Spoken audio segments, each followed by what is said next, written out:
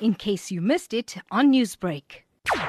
Some Saturday morning, a 47-year-old man was seated in his vehicle in Shallcross when an unknown suspect opened fire towards him, and he sustained an injury and was declared dead at the scene. And the case of murder was then opened for investigation at Shallcross Police. Now, can you talk to me about the crime scene? How many bullets were found and what gun was used? Pistol was used, even though I cannot say how many gunshot wounds he sustained, and due to the fact that the postmortem will determine how many gunshot wounds he sustained and also the nature of injury. Now, upon police investigation and speaking to witnesses, what came out of that? The motive for the killing is yet to be established as investigations are still ongoing. We do understand that the victim was a Stanley Pillay and he was a prison warden. Could this incident in any way be related to his occupation? At this stage, we cannot speculate. The motive is still unknown. We are still trying to follow some information and possible leads regarding this aspect. This is now the second murder with the similar modus operandi in the Shallcross area in a couple of weeks. eThekwini Municipality's finance department employee, that's Colin Pata, he was gunned down outside his home returning from work.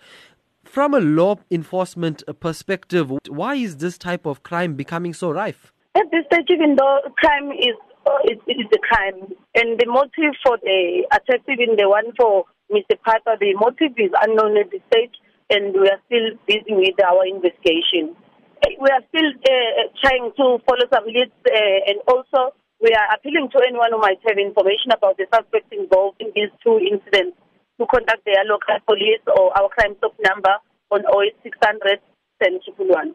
Now, I just want to take you back to another case. The second victim has died following a shooting in Umhlanga Rocks Drive. A woman believed to be in her 30s also died at the scene. What's the latest in that case? The matter is still under investigation regarding that incident, and we are also following some possible leads regarding the suspects involved, and the arrests are imminent. At this stage, we are looking at one suspect. Now, a man believed to be in his 30s, Captain, was left critically injured after a shooting on Buckingham Terrace in Westville. How far are police investigations at this stage in that case? The victim is still in hospital, and the case of attempted murder is still under investigation. Newsbreak, Lotus FM, powered by SABC News.